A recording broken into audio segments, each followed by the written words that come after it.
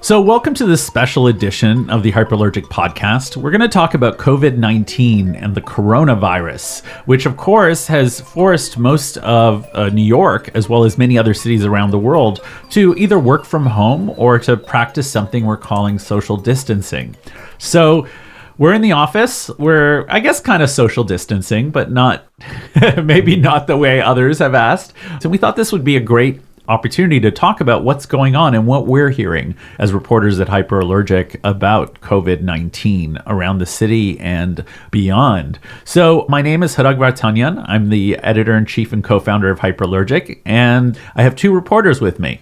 This is Valentina Delicia. I am a staff writer at Hyperallergic and happy to be here in the office today. I'm Hakeem Bishara. I'm also a staff writer. Great. So let's get started. Valentina, you've been updating our daily blog of COVID-19 happenings around the art community. Do you want to give us a little update? Sure. It's hard to know where to start because it seems like there's an ongoing revolving door of festivals, museums, fairs, all sorts of art events, either canceling altogether or postponing for a quote-unquote future undefined date. Here in New York City, it seems that the Metropolitan Museum of Art's announcement that they were indefinitely shuttering last week led a number of other big New York City institutions to follow suit. So we had the Brooklyn Museum, MoMA, the Whitney, the New Museum, the Jewish Museum, the Shed, the Frick Collection, and all of the public libraries now shutting down for the next couple of weeks.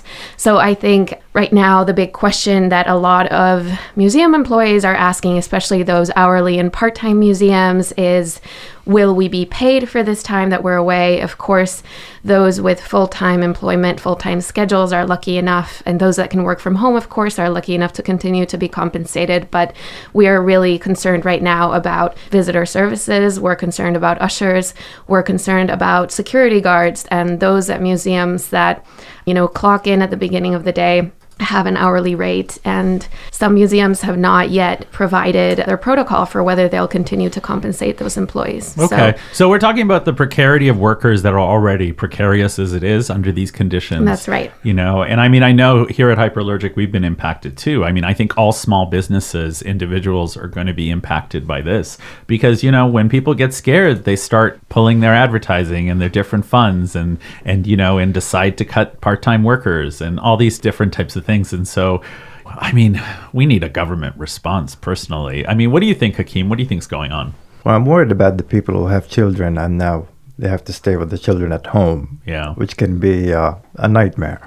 Right, especially if you're working from home. It doesn't really mean you get to work from home because your children are running around. I know that's the experience of a lot of my friends. No, that's it. There's nothing you can do. And it's still cold outside, so you can't take them out, really. Right, and now they're even limiting, different kinds of places you can go. And who knows? I heard in Paris and other cities, they're also restricting people walking in parks. Oh, God. So I only imagine, because I know a friend of mine went out to Fort Greene Park this weekend, which is a popular park here in Brooklyn, and it was packed. There were tons of people. I did too, actually. You did? You were there as well? Packed. Yeah, I have pictures. And it was like, so what was the mood during that time? People were telling me it felt very normal.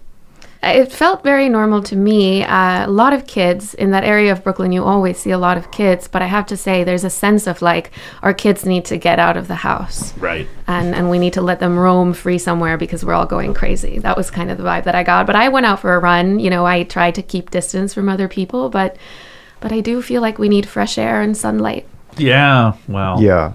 Well, yeah. Some places have risen to the level of a curfew. Right. Okay, so it's not quarantine anymore. And I suspect we're going to get to that level soon. Well, I think also because this weekend, a lot of people were saying people are at bars. And St. Patrick's Day, as much as it was impacted, people were still out. And you kind of have to wonder, it's like, I don't think people are realizing the seriousness, because I think there's also a little bit of an idea that people are saying, oh, well, if it happens, it happens. But I don't think people realize that this is really about the way it impacts the health system and whether it gets overwhelmed, which could lead to a lot of more deaths. Yeah, that's the issue. Yeah. But don't you think it's weird? While walking outside, because it's an invisible enemy, don't you think about it like it's in the air? Right. But you can't see it things look normal. Although, the streets, this morning on my way to work, because I'm fortunate enough to live close to work and I walk. Yeah, Hakeem and I both get to walk to work, so that's why we're here. And then Valentina braved it. Yeah, Valentina braved it to make it here. The streets are empty. Yeah, they're quite empty. Yeah. Yeah. Especially in a neighborhood like this, Williamsburg, which is quite popular. People walking around. Yeah. Well, I mean, there's no sitting area left.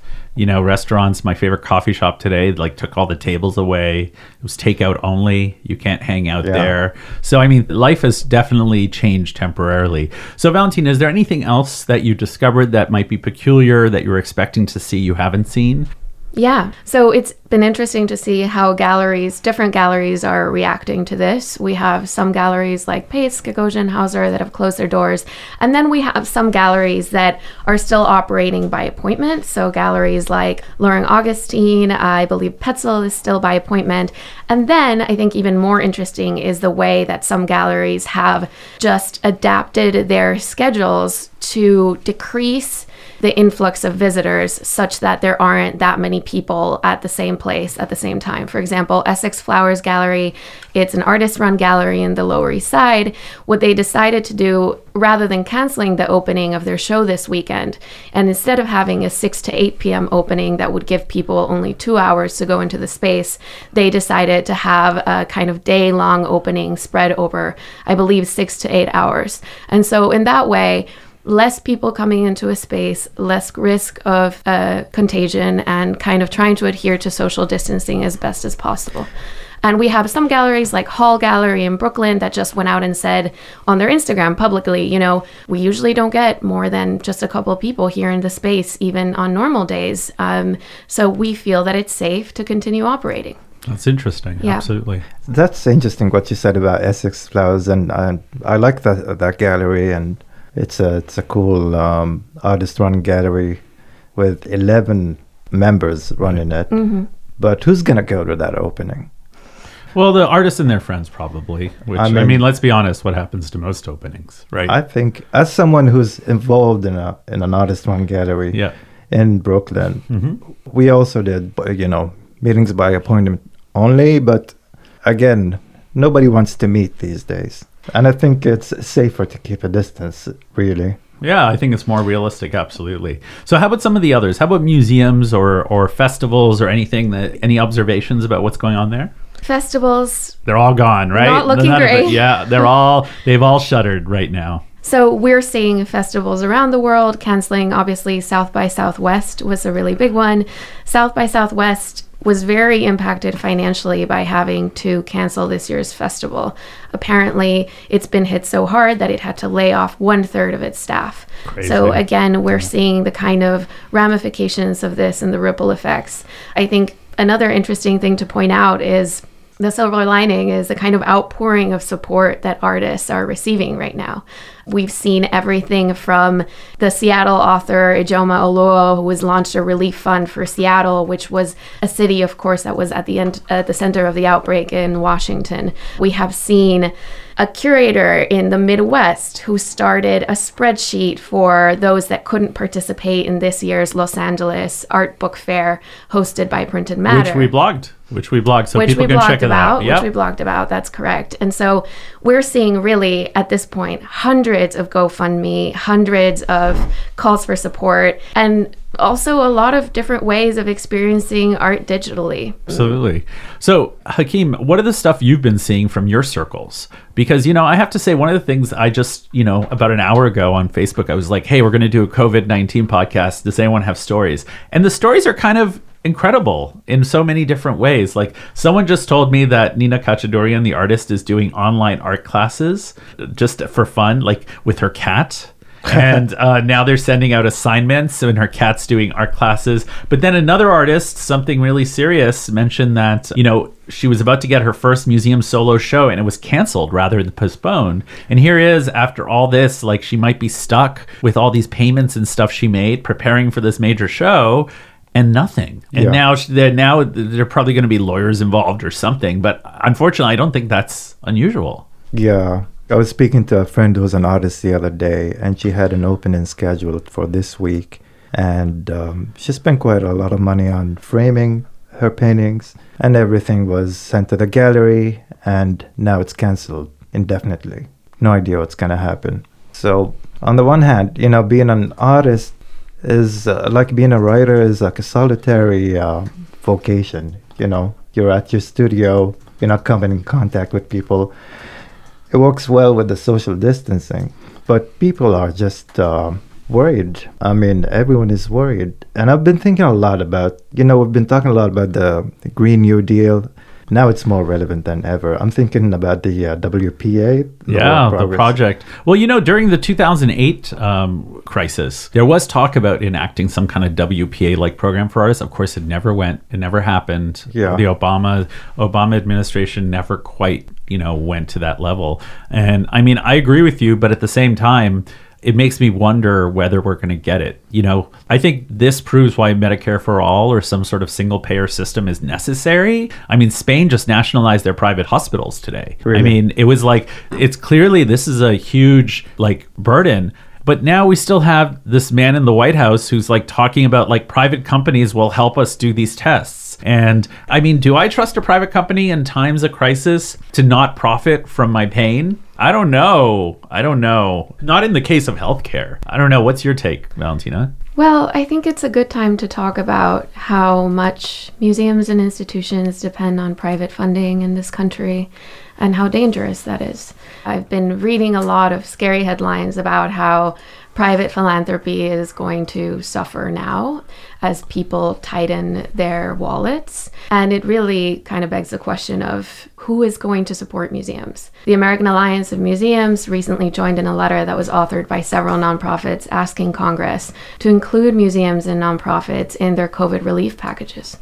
I mean, I think that's great, but I will say that I hope they separate it because I think there are so many museums that rely on private money and are private, quote unquote, in what do they weigh. I don't think they should get a bailout, personally. I think we should only bail out public institutions, personally. I don't think, the Whitney Museum needs a bailout. They consider themselves private, whatever. Sure. I don't see why we should be doling out money when, this is a museum that wouldn't even talk to the press in times of crisis. You know what I mean? They don't deserve our support, in my opinion. Same thing with, the New Museum or some of these other smaller institutions that don't really have a public mandate in the same way. So, I don't know. Am I being too harsh, Hakeem?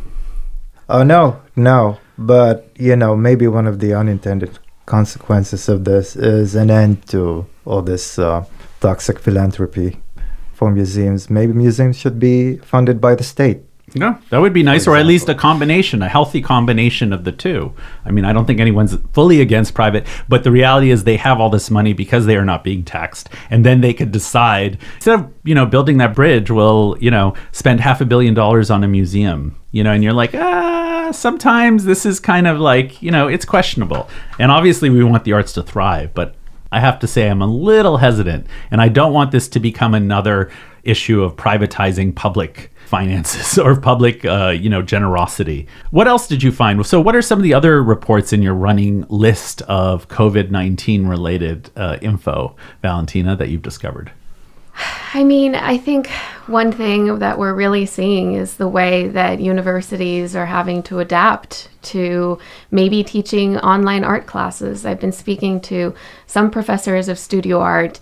It's very different when you have to teach a history class or a math class online. Maybe you can just pull up a PowerPoint. But what's happening now with MFA and BFA teachers that have to teach printmaking, that have to teach sculpture, that have to teach darkroom photography. I heard of one professor that is going to set up a darkroom and give her students virtual tours on her phone. And then what assignment do you give those students? Right. Spoke to one printmaking professor that said that she's going to give her students an assignment where they have to implement printmaking-like techniques, like, for example, using black and white, black ink only and cross-hatching, so drawing techniques that resemble printmaking, but they don't have access to printmaking equipment right now. Yeah, exactly. And so I think that's really interesting. How and what precedent does it set? I've heard some professors are afraid that, being forced to teach online classes for studio art will set this precedent where universities now say, oh, we can do this. Yeah. you know. Well, there's been fear. I mean, I spoke to a professor friend at a major institution in the city, and I think they really afraid that the university is going to be replacing academics with these sort of online classes in different ways. And you can imagine how it's going to get messy if they can outsource them to countries where, you know, people get paid less and, you know, people still have PhDs and other things. And this can be, you know, scary. You know, it's interesting now that we're talking about how artists are adapting. I saw an article circulating about how artists are the least exposed to the virus because they're usually working in isolation, and they're among the least at risk, I think, based on analysis that the New York Times did.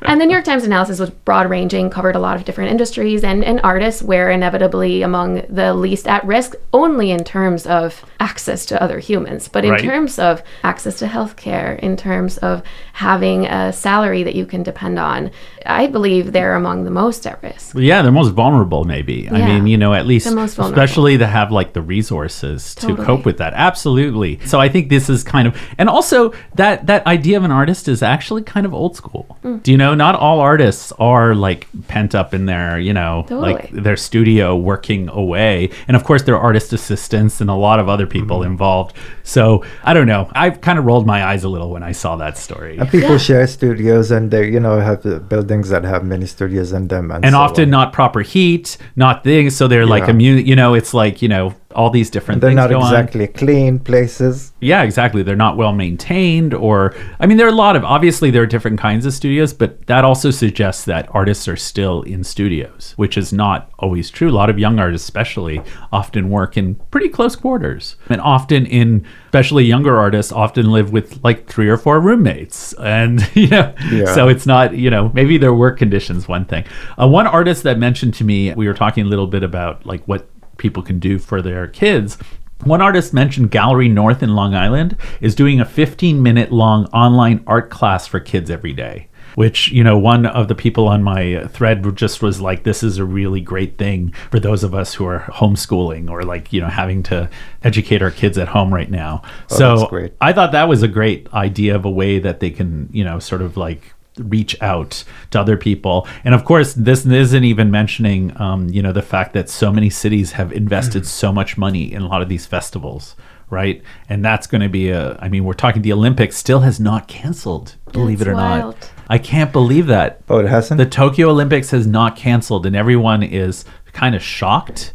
But at the same time, you can imagine in Tokyo Olympics, at the end of the day, they probably spent billions and billions of dollars. Yeah. And what does this mean, you know, for a city like that has like thrown all this money at it in times of economic crisis? So explain this to me, Hrag, as somebody who runs a business. So you have all those budgets that are not being spent now because events are canceled. On the other hand, you're not having revenue. Not you. I mean, a cultural institution. So on the one hand, you're kind of saving money during this period. Unless, you know. Well, if you're not paying people. Well, that's the thing. That's the reality. Part of it is it's like, yes, maybe, but, you know, especially museums in New York, a lot of them depend on admission. Yeah. So closing a whole month down, you know, that impacts a lot of things. It's the gift store. You know, it's like people buying things on the way out, using the restaurants in there. All those people that work in there, all the guards, the extra hours. I mean, that's part of the issue. So it's not to say that hopefully in a month or so, things will come back, meaning like we'll all be like wandering around and all the funds will come back and people will be spending again. But as we've seen in other times, people get really anxious and nervous about like spending money in these times of crisis. So everyone's trying to like hold on to their dollars.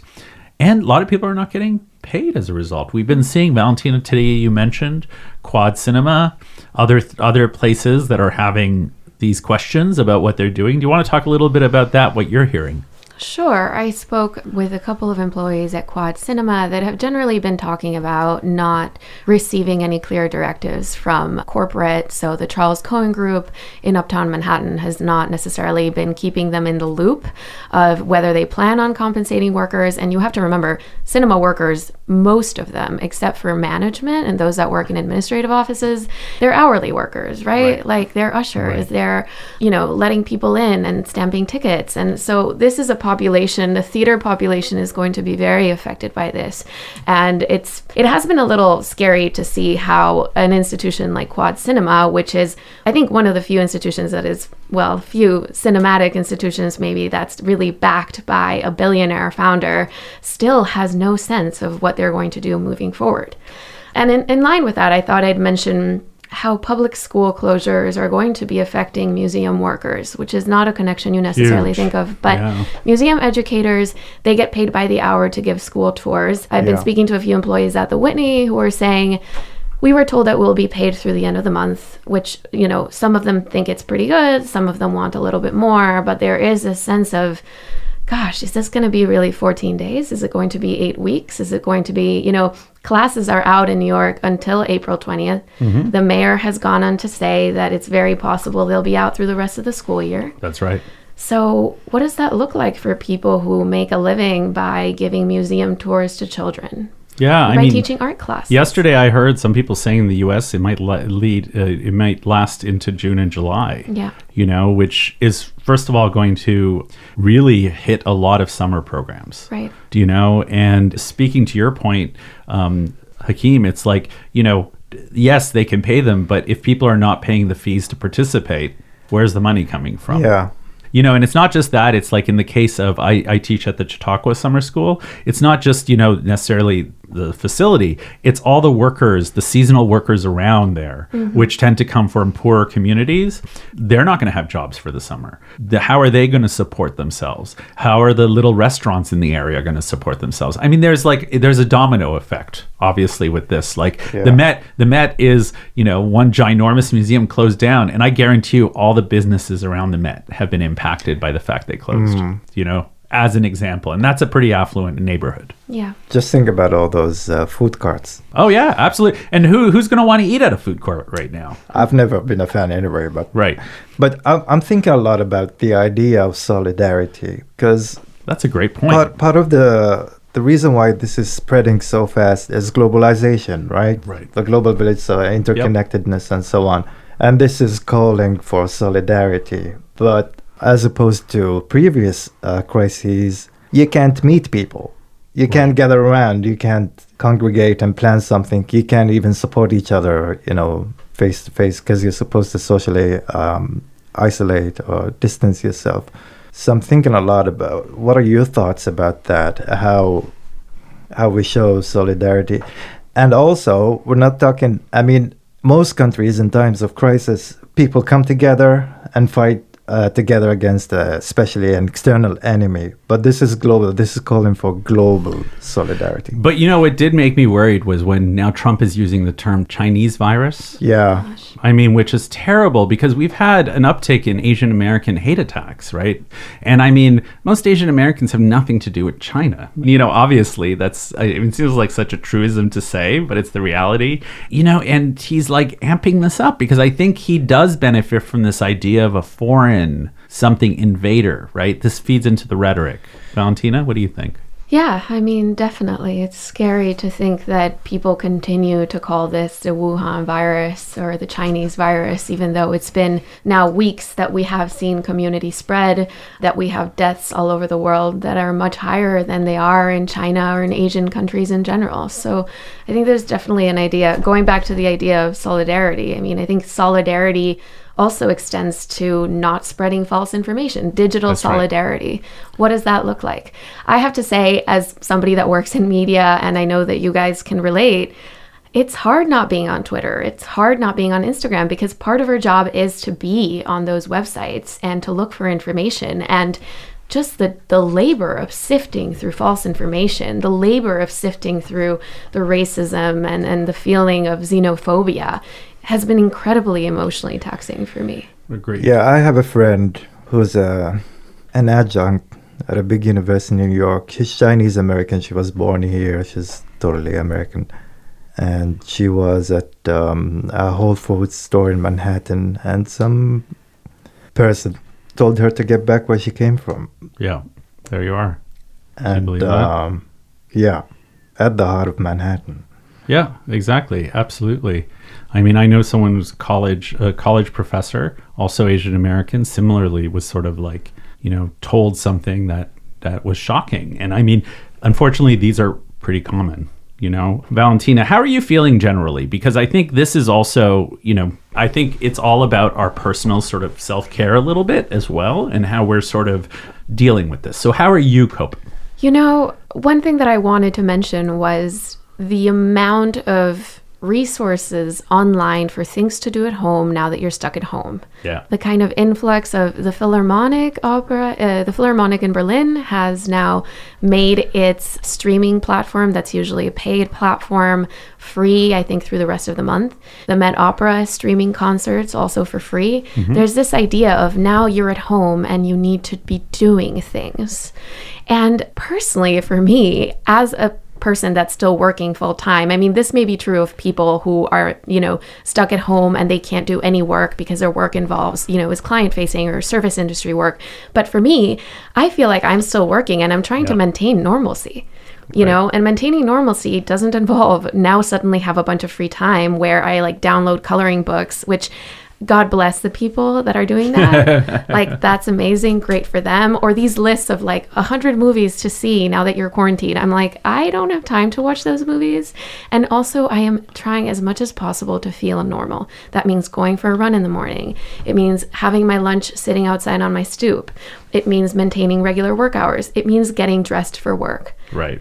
That's what I'm doing. Even at home? Yes, I put on jeans. That'll be the way. How about you, Kim? What's your schedule? How are you coping? Listen, I was born to parents who are easily stressed about everything. So it's always been my a personal tendency to stay calm in time of, crisis and pressure. But I have to admit that this one is getting to me. The number of times when I decided I'm not going to panic, I don't care, I'm just going to be careful. But I have noticed that I have seriously amped up my consumption of raw garlic and honey and lemon. Oh. I eat that stuff nonstop, to strengthen my immune system and stay away. Home remedies. I think it's important to remember that this too shall pass. Yep, that's right.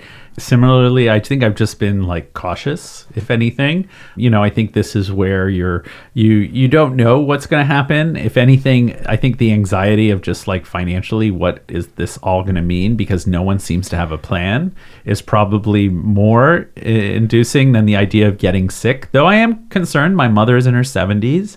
My in-laws are too. It's you're concerned for people. I mean, this can be really fatal for a lot of older populations. That's the thing. I think a lot about my parents who are now in their 80s and late 70s. And that's, so I have the financial anxiety when it comes to me. But when it comes to the virus, I only think about my parents. Right. So I'm calling them more than usual. I usually avoid calling them. Gosh, I'm calling my mom several times a day. Yeah, and I'm calling them every 2 days. I'm texting them. Are you okay? Take care. Don't invite anyone. Don't go anywhere, and so on. So you got the soundtrack. You talked to the artist, Hakim, that created the sound of COVID-19. Now, do you want to explain to us what exactly that is? And we'll play it, of course, for listeners. It actually is what introduced the segment, and we'll play it at the end, and I'll just play a little segment now. So let's just listen to it for a second.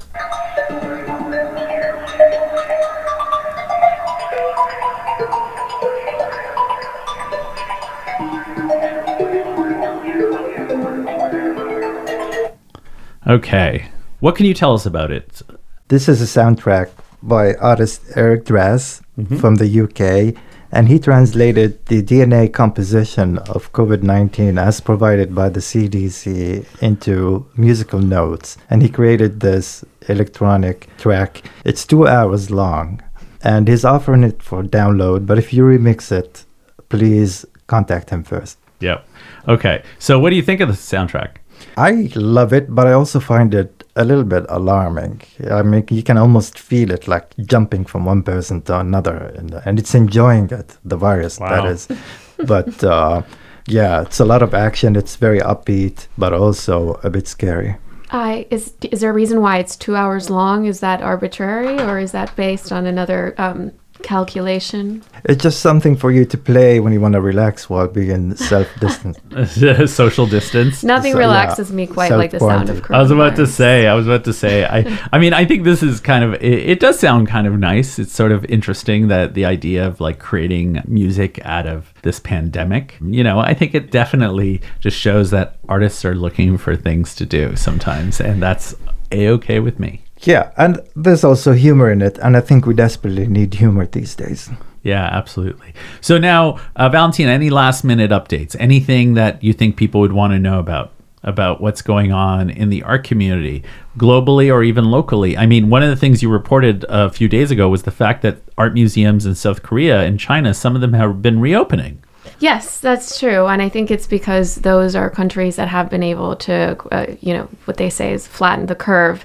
And we're not there yet. But it is definitely a good sign that some institutions there are starting to open. We probably won't see that here for a very long time, in part because our government's response to this crisis is so delayed. Right. One thing that I wanted to mention is, we briefly talked about the importance of open spaces. We sadly just heard that the Brooklyn Botanical Garden has decided to close. That's right. And I think we'll see a lot of those places that were kind of the last spaces of contemplation left are going to start doing the same. Greenwood Cemetery in Brooklyn, which is a landmark historic cemetery, is still open from what I understand. And they were, as of last week, offering smaller tours to reduce the group sizes, but still kind of holding on to that idea. As of yesterday, I checked in with them. They're still doing it.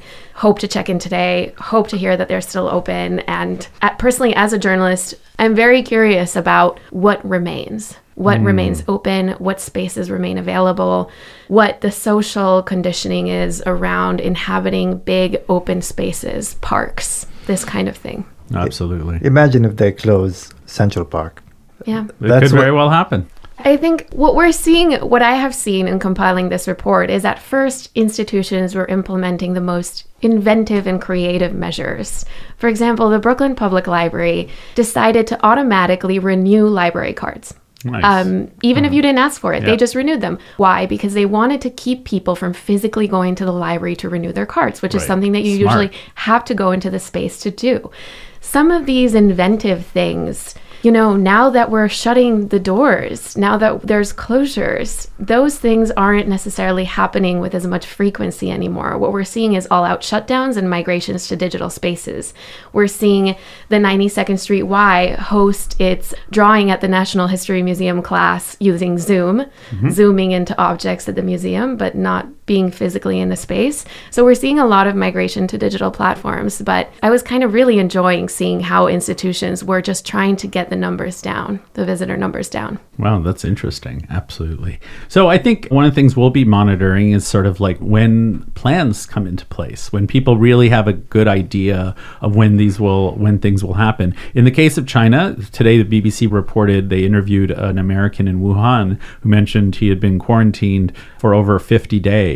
And now finally people are starting to go out in public. And it looks like things may return back to normal, but 50 days is a long time. So I can only imagine that for us would mean May, really, at the end of the day, and whether things will return to normal. And I think a lot of students are really upset that they're not, some especially in their senior year, are upset they're not able to have maybe the graduation they've always wanted or the face-to-face contact with students. And, I do hope that this isn't being used by some big corporations like some universities, private universities and others, to find ways to cut costs in the future. By which I mean, replacing professors, which are already precarious as it is, and doing online classes and cutting costs of other things. But I also could see this very well going that direction. Yeah, I mean, I know a professor who's worried now. Everything's recorded on those. That they're just going to reuse her recorded classes from this year. Yeah. That's right. I mean, they could very well do that. And that's kind of, it's also a resource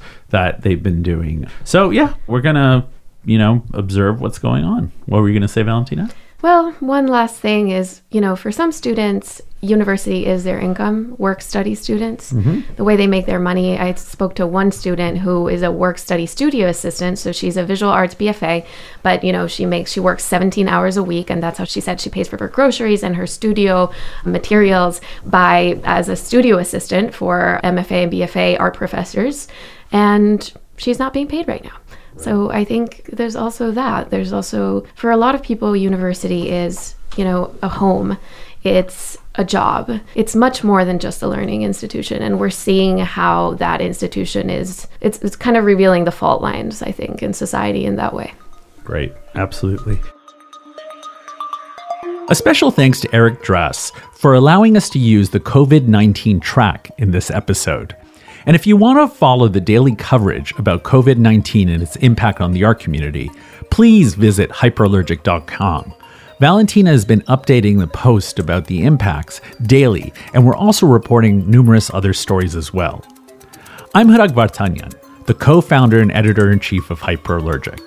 Thanks for listening, and enjoy your week.